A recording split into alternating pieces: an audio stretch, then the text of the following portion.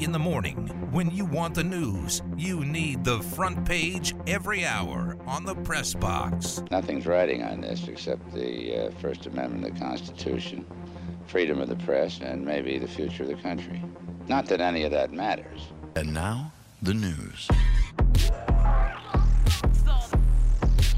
The Celtics beat the Timberwolves 134-112. Jason Tatum and Jaylen Brown both had 30 points, over 30 points. The Celtics are 22-3 in their last 25 games. They are currently the 1 seed in the East. They've got the same record as the Heat, but at the tiebreaker. Should we be talking about the Celtics as the favorites to come out of the East? I mean, they've lost twice in March? Yeah, they've been unbelievable. Should we be talking about Jason Tatum as the MVP? Probably not. Not even in the discussion? Nah, it should be Nikola. Nikola Jokic is having the best season a basketball player has maybe ever had. Yeah. I think he should be in the discussion. Maybe not win it, but I don't know if we're not talking about Jason Tatum enough. Favorites to win the East, I would say yes on a Monday here in March. On March 28th, they've lost twice in the month. Yeah, I mean, they've been incredible for a pretty long stretch here. I mean, we talked about it, a couple weeks ago, maybe even a whole month ago, that 538 had the Celtics as the NBA champion favorites, according to their model. And it's because they blow a lot of good teams out.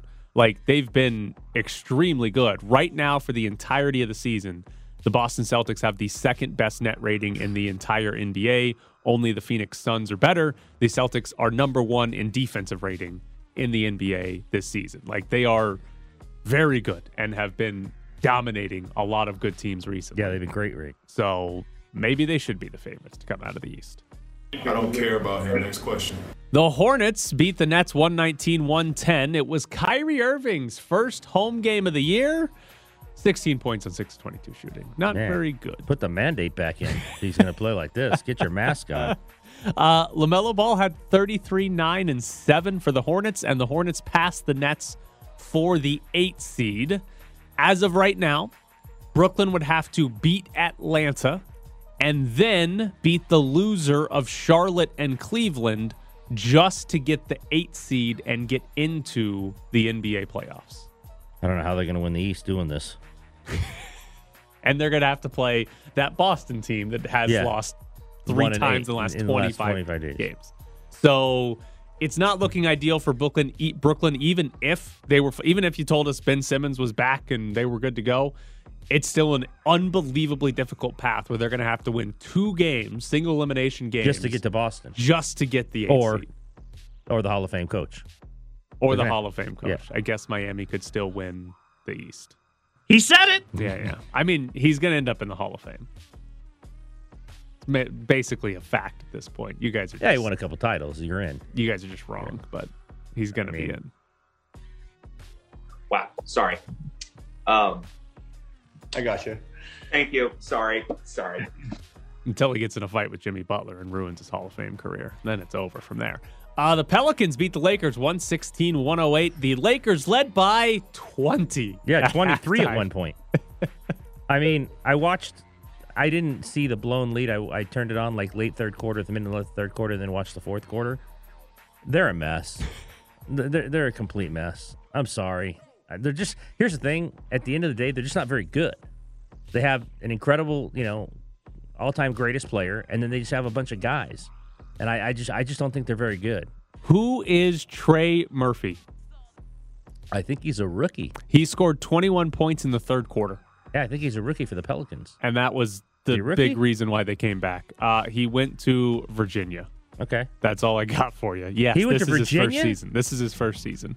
How many did he score? 21. He went crazy. 21 in the game, but it was all in the third quarter. He went to Virginia. He probably never scored 21 in his life. Team didn't score 21. Boy, that guy's like, what happened? What? He's going back and saying, hey, Bennett, the hell's wrong with you? Look at me. I'm a scorer. As of right now, the Lakers are 10th in the West. They are just 1 game ahead of the Spurs. If you fall to 11, you don't even get to play in the play-in games. You're out of the playoffs entirely. But as it stands, Lakers would be in, and they would be going to New Orleans, and in the same situation as the Nets, where they have to win two games just to get the 8th seed. They're not good. They're just not bad good. Basketball team. I keep watching them, wanting them to be better, and they're just not good. But I really need them to make it and not the Spurs because I'd much rather watch LeBron Well, much than rather watch LeBron. the Spurs. Press box transition. All right, here we go. Memphis is facing multiple NCAA violations. 7 violations. 4 of them are level 1, which is the highest level of NCAA violation. This all relates to James Wiseman's eligibility for the 2019-2020 season. I'll try to quickly run through this. James Wiseman was ruled ineligible by the NCAA in 2019. Memphis played him anyway in a few games. Then the NCAA came in and said, okay, we're going to suspend him for 12 games. He's got to pay back a charity, whatever. Suspend him for 12 games. Wiseman ended up leaving Memphis before even serving that suspension. He did not play for Memphis again. He's like, whatever, I'm just going to the NBA. This all comes from 2017 when Penny Hardaway paid James Wiseman. Now, at the time, Hardaway was not the head coach of the Memphis Tigers. Hardaway was in the AAU realm, and I think they were paying living expenses for James Wiseman to live in the Memphis area. The NCAA deemed, though, that Penny Hardaway, because he went to Memphis, was a booster for the Memphis Tigers, and basically determined, well, he's a booster. He paid for this kid to move to Memphis, and then he ended up playing at Memphis. That's against NCAA rules. So that was what the NCAA's problems were here. Now, all of the violations, according to the reporting so far on Memphis here, all of the violations appear to be for lack of institutional control and complying with the investigation. One of the examples is that a computer that was used by Mike Miller, an assistant coach at Memphis at one time, was wiped clean so that the NCAA investigators could not look at it. So that's where these that's where these violations appear to be coming from, is simply not complying with the actual investigation. A lot of smoking guns here. Yeah. My goodness. Also, here's a fun question for you. Complete speculation. Is the reason Mike Miller left college and is coaching at the high school level because of this? I don't know. They were pretty brazen in what they did. They probably thought they wouldn't get caught. Maybe he just wanted to go coach his son, who's really good. Okay. Because he suddenly it was like Mike Miller, assistant coach. Mike Miller was a name mentioned for the UNLV job. Well, and then all of a sudden the guy is coaching high school basketball. And now we find out. Do you think he left on that his was own, or wiped did clean. Penny whisper in his ear and say, hey, Mike, after wanna that get outta computer here? fiasco, you probably got to get out of here? They figured out about the cleaned computer. They found your computer, Mike. Go to the high school level. They can't do anything about it there. So there's Memphis potentially going to be in some trouble here. Potentially, I don't know, probation might be the lightest they get away with, but there might be, we see scholarship We'll learn about it in reductions. 3 years. Yeah, that's another good point. Kansas has been under investigation for a decade now, and still nothing has happened. I can't tell you that. The Cardinals signed Albert Pujols to a 1-year, $2.5 million deal. He is 42 years old. According to a story in The Athletic, the Cardinals have been trying to sign him not to start. Paul Goldschmidt's their first baseman. Not to start, simply as a guy to come off the bench, be a right-handed bat off the bench. He obviously played for the Cardinals for a long time, 11 years, before signing with the Angels, and then last year with the Dodgers as well. Is it? Not a problem with it. You don't? Okay. He's the story in The Athletic gonna... basically phrased it as the Cardinals signing Pujols is them choosing Pujols over some minor leaguers that should be in the major leagues. Like, they've apparently got a couple of guys that should be in the major leagues, and if they sign Pujols, which they did, they're not going to have room for those guys. So a little bit of growth stunting potentially to bring back the most famous player in the history of the organization. Well, one of the most famous in players. the last 30 years. In the last 30 years, right. Exactly. But does it help them with their service time still? It does help them manipulate service time. See, that's Albert is still giving back to the game. The Dodgers will win the World Series if we play a full season and there is a postseason. Wait. We are winning the World Series in 2022. But I know where you're going with that. No, We're winning the World Series this year. Put it on record. You are winning the World Series. We are winning the World Series. That's our focus. That's our goal. But to your question, we are winning the World Series if our starting staff stays healthy. I know that's vague, but I don't want to.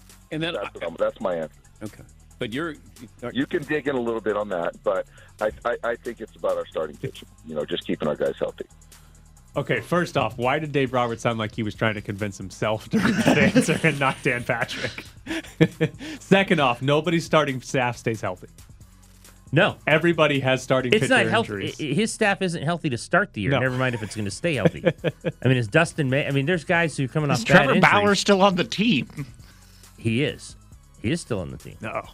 There's going to be, I'm sure there's going to be a suspension or a continued suspension coming up, but yeah, he's still on the team. Did you enjoy that Dave Roberts also got a 3-year extension from the Dodgers over the weekend? What are you going to do? I don't know. Whatever. Our World Series champion. You already know it was going to happen. So, if he wins the World Series, I guess I'm fine with it. Oh my God! So Dave Roberts, as the manager of the LA Dodgers, has won at least 91 games in every season except for the shortened season because they didn't play 91 games. They have won the NL West every year except last year under Dave Roberts. They have won 1 World Series, lost 2 more, lost in the NLCS twice, and lost in the NLDS once. Yeah. That's about as good of a run for a manager as you can have, and you're disappointed. You know you what got that a 3-year is? extension. You know what that is? What? It's a Hall of Fame resume. Oh, jeez. So wait, you want him? You don't want him to be the manager, but he's a Hall of Famer. That sounds about right.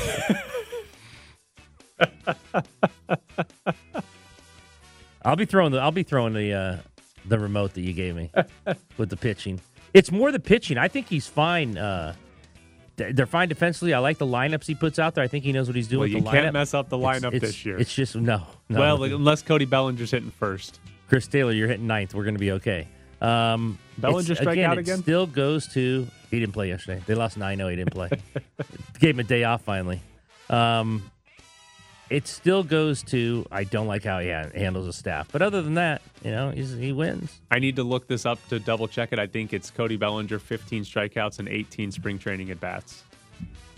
We watched one the other day. He was 0 for 4 on Saturday with 4 strikeouts. And here's the other thing. Much like last year, from what I've seen, just swinging right through straight fastballs. I mean, he can't catch up to a fastball. Never mind like the junk and the chasing in the dirt. That's what he did all last year.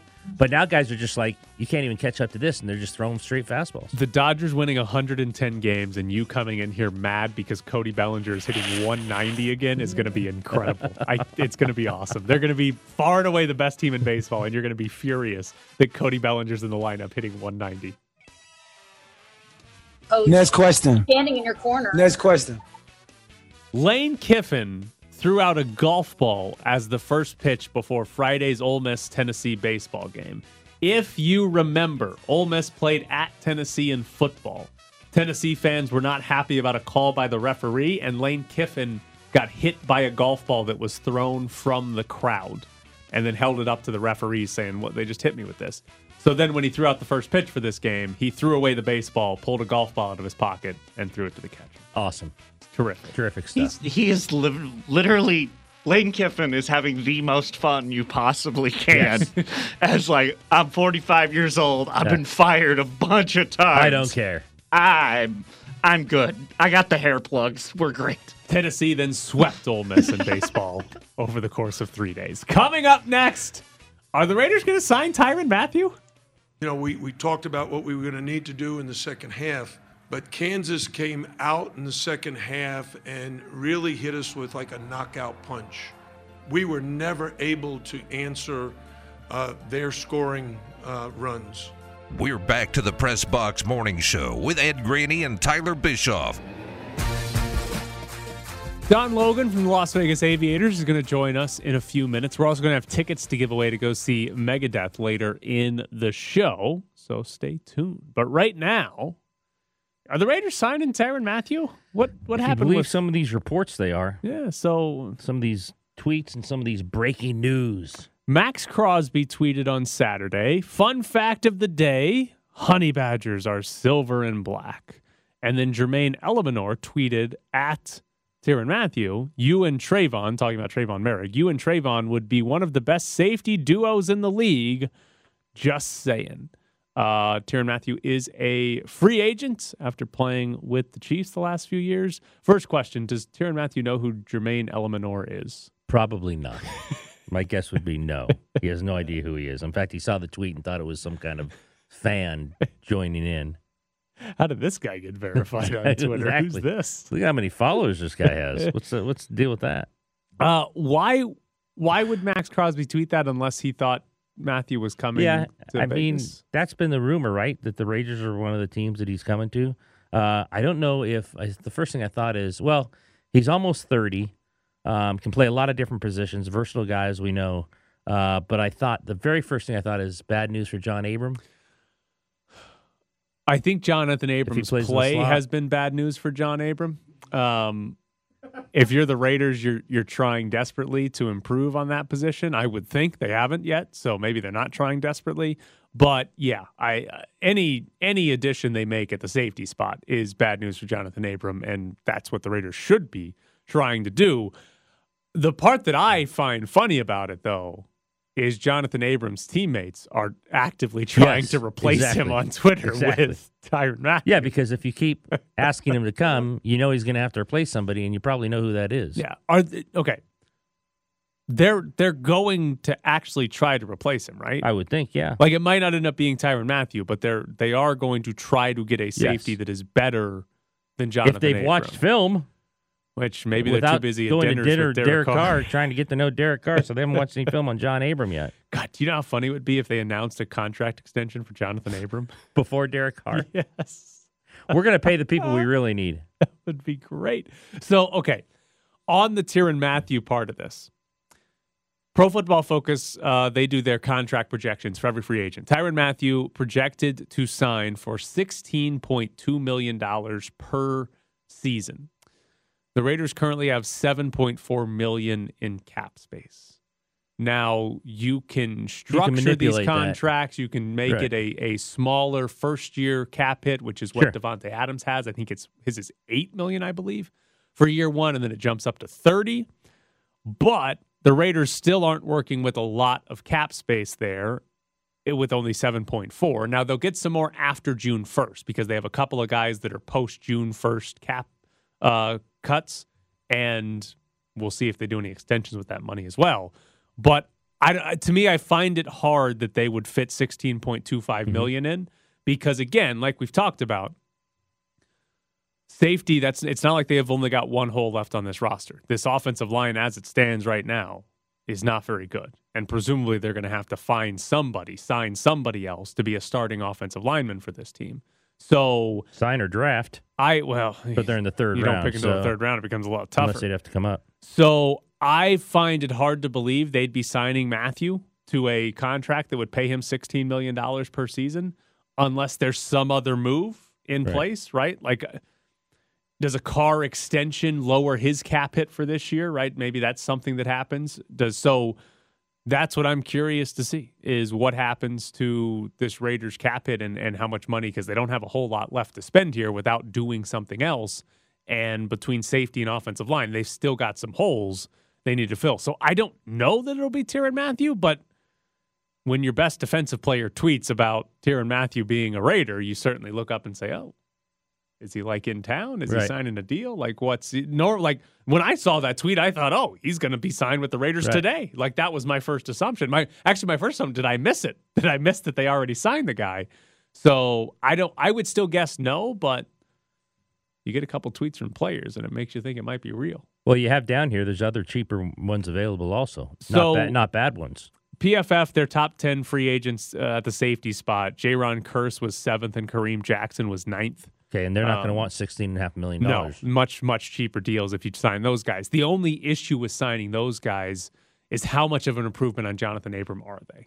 Like, they're going to be better than Jonathan Abram, but are they a significant improvement that you're actually going to make a substantial difference on defense? Or are you better off drafting a safety in round 3? And even though it's round 3, draft a guy in round 3 and see if he can beat out Jonathan Abram. And if he does, great. Now you got your starting safety, and he doesn't make very much money. So I think that's curious.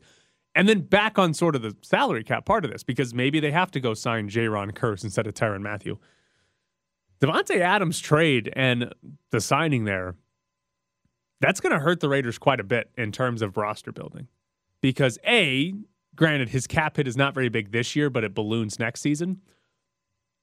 It hurts their cap, right? They don't have as much money to spend on players. But more importantly, they traded away their first and second round picks. And had they not done that, we would have been talking about, hey, their first and second round picks are going to be starters. We would have been talking about it like last year when they drafted Alex Leatherwood and Trayvon Merrick in the first 2 rounds.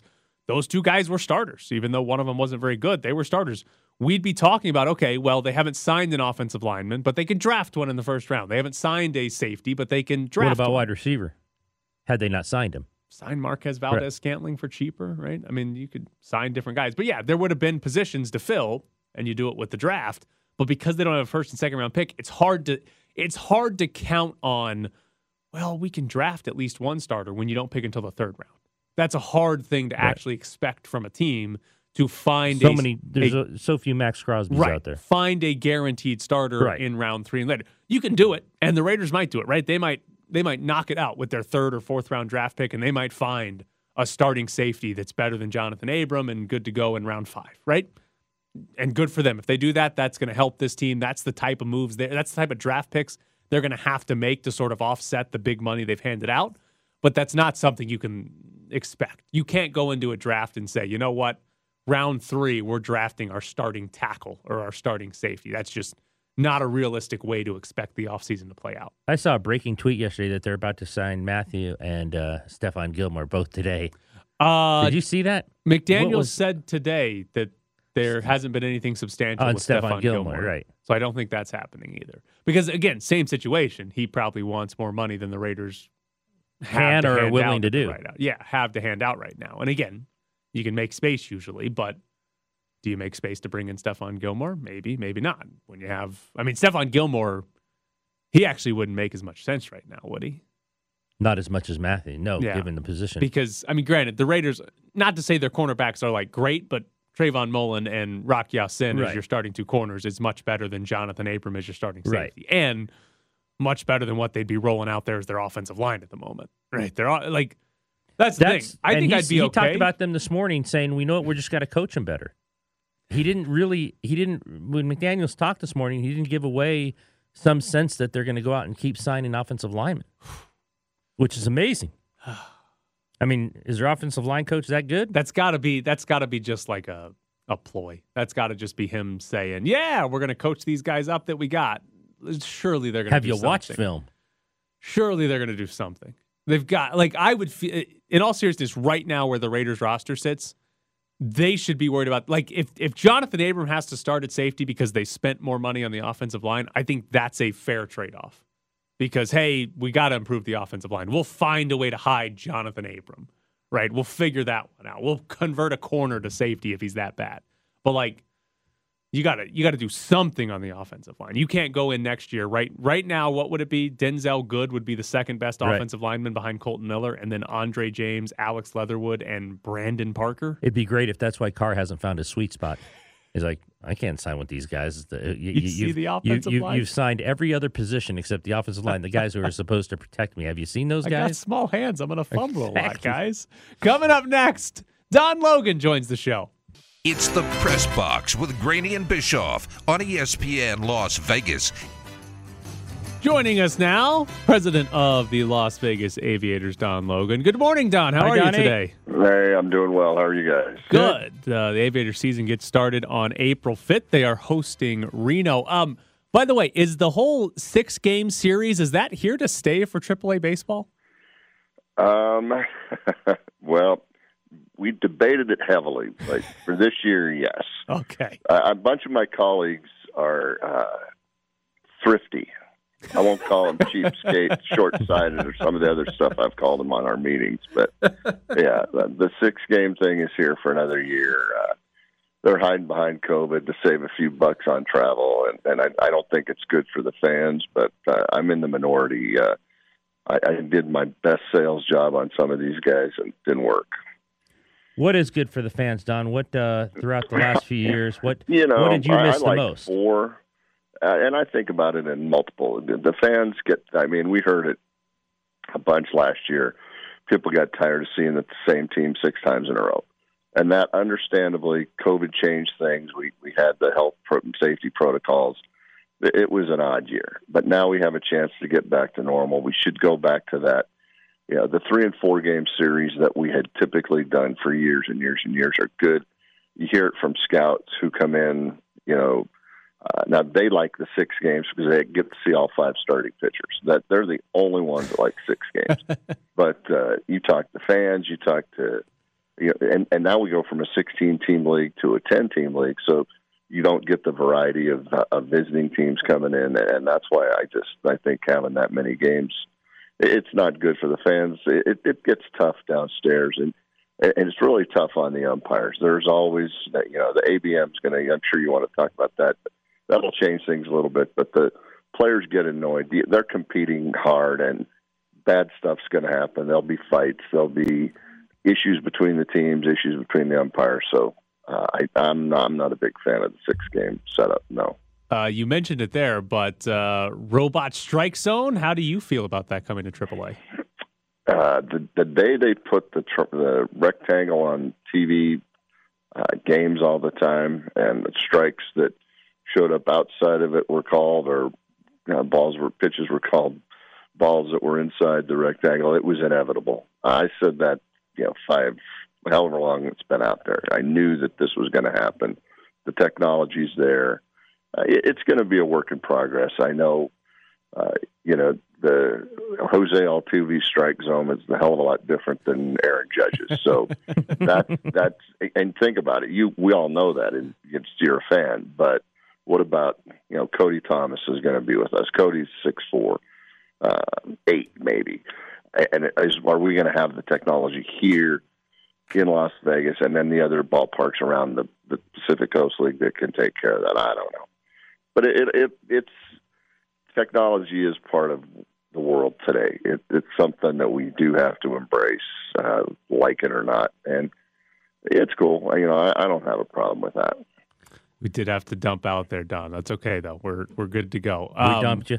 Yeah, but we're good. We're good. So are there any other of the experimental rules that you like or dislike? I know we're going to see bigger bases at some point. The pitch clock has been a big thing that's been talked about. There's shift banning that might be coming here. Is there anything else that you like or don't like that we're seeing with these experimental rules? I think the larger bases don't really make a lot of sense if you think about it.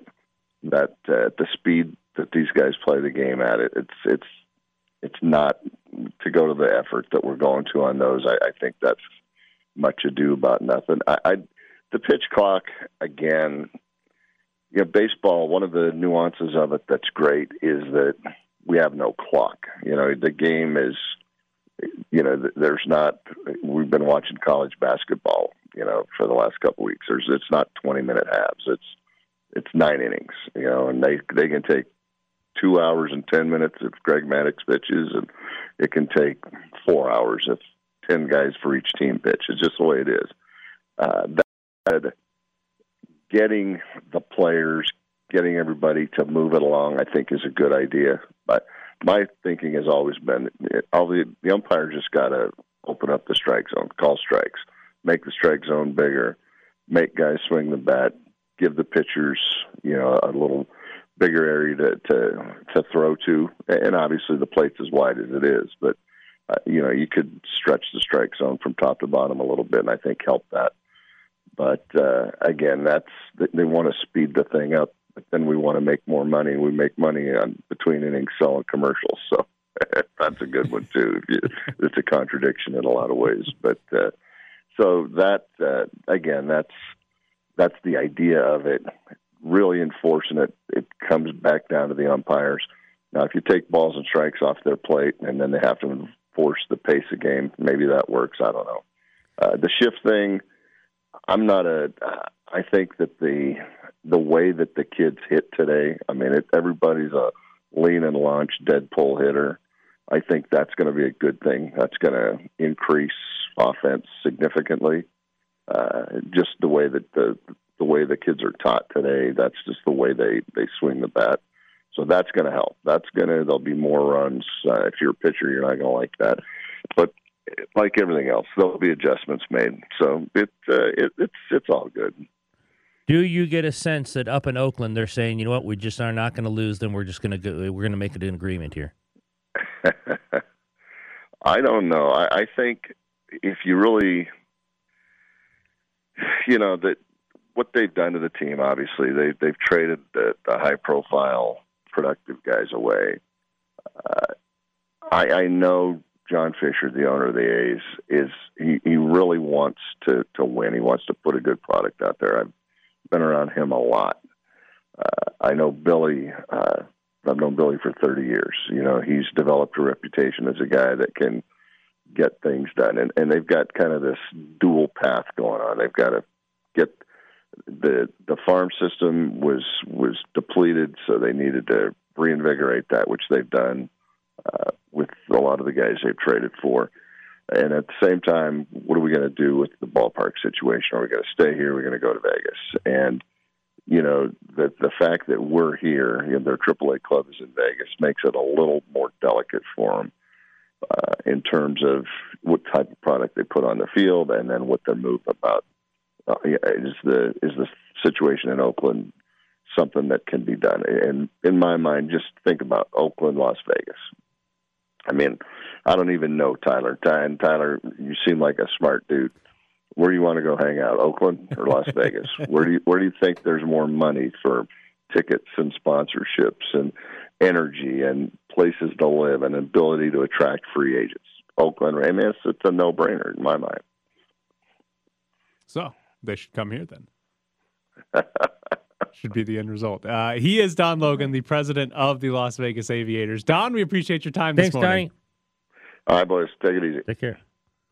I very much enjoy him telling us that he was fighting on those AAA calls about 6-game series. Yeah. That other teams apparently want to keep it because they save some money on travel because you play again. They open the season with Reno on a Tuesday against Reno. They played them 6 straight days, and all of them here. Yeah, all of them in Vegas. And there's some 3-game series in their schedule, but if you go through it, it's pretty much Tuesday to Sunday 6-game series for the majority of the season. And I love that he's like, I don't want to do that. This is terrible for our product, but the other guys in our league are cheap. He didn't give me the sense that he thinks Vegas is leverage. Did not get that sense either from him. But it is. They want to stay in Oakland. That'd be their preferred option there. I agree if they get what they want. I will say of all the teams, the A's. I mean, at one point they were in Kansas City. At one point they were in Philadelphia. Didn't they start in Philadelphia? I think that's right. I don't know. All I know is that this is a team that's just like, where's the ballpark? Yeah, we'll go there. That was the Raiders too. Just move all over the place. Although the A's have been in Oakland for a while. I give him credit for being around Fisher that much. Fisher, I don't know if anyone's ever seen him other than Don Logan. He certainly hasn't talked to anyone other than Don Logan. He doesn't talk, or he's never seen that guy. Should I reach out to Cobble and just be like, we had Don Logan on the show? Yeah, Cobble. Come on. I also enjoy that he doesn't think the bigger bases matter at all. He's like, we're putting way too much time and effort in to make these bases bigger. That is one of the seemingly kind of silly ones, isn't it? I mean, the idea is that close plays at the base are going to go to the runner more often because the base is bigger, so it's easier to get there. I also just read a story in The Athletic that they're moving second base up a little bit. Towards the mound? Yeah, second base has apparently always been out of position. Okay. Well, if it's out of position, then move it up. I didn't know that. Apparently, the back of first and third base, if you drew a straight line, doesn't hit it. Hits the middle of second base instead of the back of second base. So second base has always been a half of a base width out of position, and they're moving it up, which will make it. That happen? Which will which will make it a little bit closer. Apparently, something. Don't you get the string out? Something in like the 1930s or something like that, where they you get moved the string out like in Little League when you do the chalk, and you just do the string in a straight line. It's like, wait a minute, this is not matching up. Didn't we do a whole segment on the fact that at one point, or the great thing about baseball is that, how big do you want to make the outfield? 700 feet. As big as you like it. The polo grounds. Yes, as big as you want it to Except at the corners where it's 140. Yes. Just pop it up and you'll get one out if you hit it down the line. But yeah, they're moving second base in a little bit. I think at the minor league level first, not at the major league They do everything level. at the minor league level first. Right. And again, some of it is sort of like stupid inane, like we're going to make the bases like 4 inches bigger. But then some of it's like, yeah, the umps just aren't calling balls and strikes this year. We got a computer doing that, which is great. I hope that happens. And Don's right. As soon as you put a box on the screen to tell the viewers what's a ball and a strike. Yes. Especially when you do all the missed ones. Yeah. Because I told you, it's the most infuriating thing for me watching sports is home plate umpires getting balls and strikes wrong. Yeah. When I, in real time, can see watch the whether ball. it's right or wrong. Like, that's the most, like, it's not like, it's completely different from like a basketball game where, whatever, a ball gets tipped out of bounds and they go to review and see who it went off of. I don't see that in real time, right? When we see the hands replay, are up there and the ball just goes out of bounds. When we see the replay, okay, we see it went off this guy's fingertips last. Fine, whatever. But when I can see in real time that guy just missed a ball strike call, it's infuriating because it's like I'm watching it. I'm not even at the place, and I could tell you whether or not what the count should be. And that guy missed 2 in this single count and ruined the entire at-bat. At least once during a basketball game, I go, how is that a foul? His arms are straight up. And then they show the replay, and I'm like, oh, he's walking the entire time. He's just walking into the other player. I'm just an idiot. All right, here we go. We got tickets to go see Megadeth. They're coming to Las Vegas on April 9th, playing at Michelob Ultra Arena. 702-364-1100 is the phone number. If you want to go see Megadeth, 702-364-1100. We'll take caller number 6. So we'll hook that cross in. Pulisic! Oh, lovely hat trick! What a night! We're back to the press box with Graney and Bischoff. Where is my MLS team? You got 4 days. Is it 4 days? Yeah. Don Garber, 3 days now, right? 3 days now. Don Garber, the commissioner of Major League Soccer, back in December during the MLS Cup, he was asked about expansion. And he sort of talked up the idea that they were close. Las Vegas was the favorite. And he said that they would have an announcement on expansion in Q1 of 2022. The end of March is the end of Q1 of 2022. It's March 28th. We got a few days, Don Garber. Where's my MLS team? Where's this Q1 announcement about my MLS team? We're supposed to have one in Vegas by now, and we don't have one. Check hasn't cashed yet. Is that the problem? Maybe that's it. Maybe the check hasn't cashed. You know they're not giving anyone a team without that fee. Why hasn't Wes Eden's check cashed? That's the only reason or way they make money is that check. So, Major League Soccer in Las Vegas. Wes Edens is the proposed owner of a potential team in Las Vegas. It's basically his deal that's been the one that Don Garber has talked up. Are we simply waiting on him to pay the expansion fee? Yeah. Is that what this comes down to? The only way the MLS makes any money. There's two monetary issues from the Las Vegas side, or from the Wes Eden side, I should probably say. Number one is the expansion fee that you're going to have to pay to join. $500 million? We don't know what it is for this team yet, but it'll probably be at least over $300 million. Okay. And we'll see what the high end actually comes into. But the expansion fee is one big monetary hurdle for Wes Edens and Las Vegas. The other one is the stadium part of this, which again has been the biggest question mark and my biggest concern about, are we actually going to get one? Because the plan for Major League Soccer, almost every time they announce a new team, is they want that team to have its own stadium. To have its own stadium. They don't like teams playing in football stadiums because, generally speaking, those are too big for the crowds. Doesn't look good. Atlanta and Seattle are an exception. Charlotte did a really good job selling out a football stadium in their first game. But generally speaking, they would rather a team play in a 20,000-seat stadium because when you have 18,000 in a 20,000-seat stadium, looks good. Looks great. When you have 18,000, when you have 28,000 in a 75,000-seat stadium, it looks terrible. So generally speaking, they want their own. We have not heard anything about how this stadium is going to be built. Not a single thing about it, right? Nothing about public money paying for it, nothing about private money paying for it. We have nothing on this. We have both made the assumption on this show that there's not going to be any public money for an MLS stadium because we've had Steve Sisolak and other people say there's no appetite to give the Oakland A's money for a Major League Baseball team.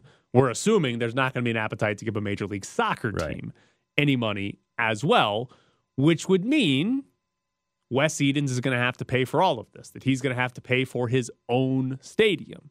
And that to me, that's got to be where the issue is that there is some sort of monetary holdup or some sort of monetary, do I want to pay this much money from Wes Edens? That he's looking around saying, man, am I really going to build a brand new stadium all by myself and pay this expansion fee and not get any help whatsoever? Well, he's worth $1 billion, and he's a co-owner of the Milwaukee Bucks. So he's got the money, and he's definitely got the money. I'm going to butcher his name. He's partnered with Nassif Suarez, I think is how you pronounce his name. For this team, and that guy I think is worth even more money than Wes Edens is. So like conceivably the money's there, they just have to spend it. They just have to be willing to do it. So I came on yelling about Don Garber. Maybe I should actually be yelling about Wes Edens that he doesn't want to spend any of his money. Yeah, and Nassif Suarez. It has to be money wise because I don't think Don Garber would have gone out on that limb and said by the end of the first quarter. Why would you specifically say that time frame? He was talking as if it was a done deal without actually saying it's a done deal back in December. He was like, expansion's coming. Like people asked him specific questions about Wes Edens because everybody was like, oh, he's talking about Las Vegas. And he answered them about Wes Edens. So I'm guessing it's the money side. I'm guessing that Major League Soccer is ready to give Las Vegas a team once they get the check. And they know there's a stadium coming. I assume they're not going to give Las Vegas a team and then figure out the stadium. I assume there's at least going to be some sort of agreement. Right. Some sort of plan in place where they have at least bought the land and have a stadium plan design or something like that. They can't just be like, here's your team. Oh, you don't have a stadium plan yet? Like, that'd be a disaster because then what are we doing for a few years? Just looking around, staring at each other, saying, okay, they building a stadium or not? So where's my MLS team? I don't understand why it's not here. We have like 4 days. Somehow Las Vegas Lights still is the premier soccer team in Las Vegas, even though they lost to Memphis on Saturday. What is that, 1-0? Yeah, ruined their 2-game winning streak. Yeah, are they still? Well, they're still in a playoff position. That's a good question. They don't have to be. I mean, it's early in the year. Things get congested at the top. You never know. Let's see. Did they fall out of the playoffs so far? Let's see. They are still in. They're still in. As we speak. They have a -1 goal differential, but they're in the playoffs. Longest they've ever held a playoff spot, right? No. Chile started off really well his first year. Well, they were like unbeaten the first 3 games of the year. It took like 7 or 8 games for them to like fall under 500 in Chalice's first year. So before the smoking and the before the red card. Actually, he got one in preseason, so it was after that. Yeah. So you knew what you were getting. So yeah, but currently in a playoff spot, Lights FC. They play in the U.S. Open Cup next week. The U.S. Open Cup is the big tournament. I'm very excited for that. It might be the first year they don't get eliminated by an amateur team. Because that's happened the only other 2 times they played in the U.S. Open Cup is teams come in here they don't even have team jerseys and they beat Lights FC. Shirts and skins? Just wear something scary. You guys wear the shirts will be skins? Yeah, just show up in the same. Everybody wear dark blue. Yeah, that's black, Johnny. What are you doing, you idiot? But yeah, hopefully they don't lose to an amateur team this year.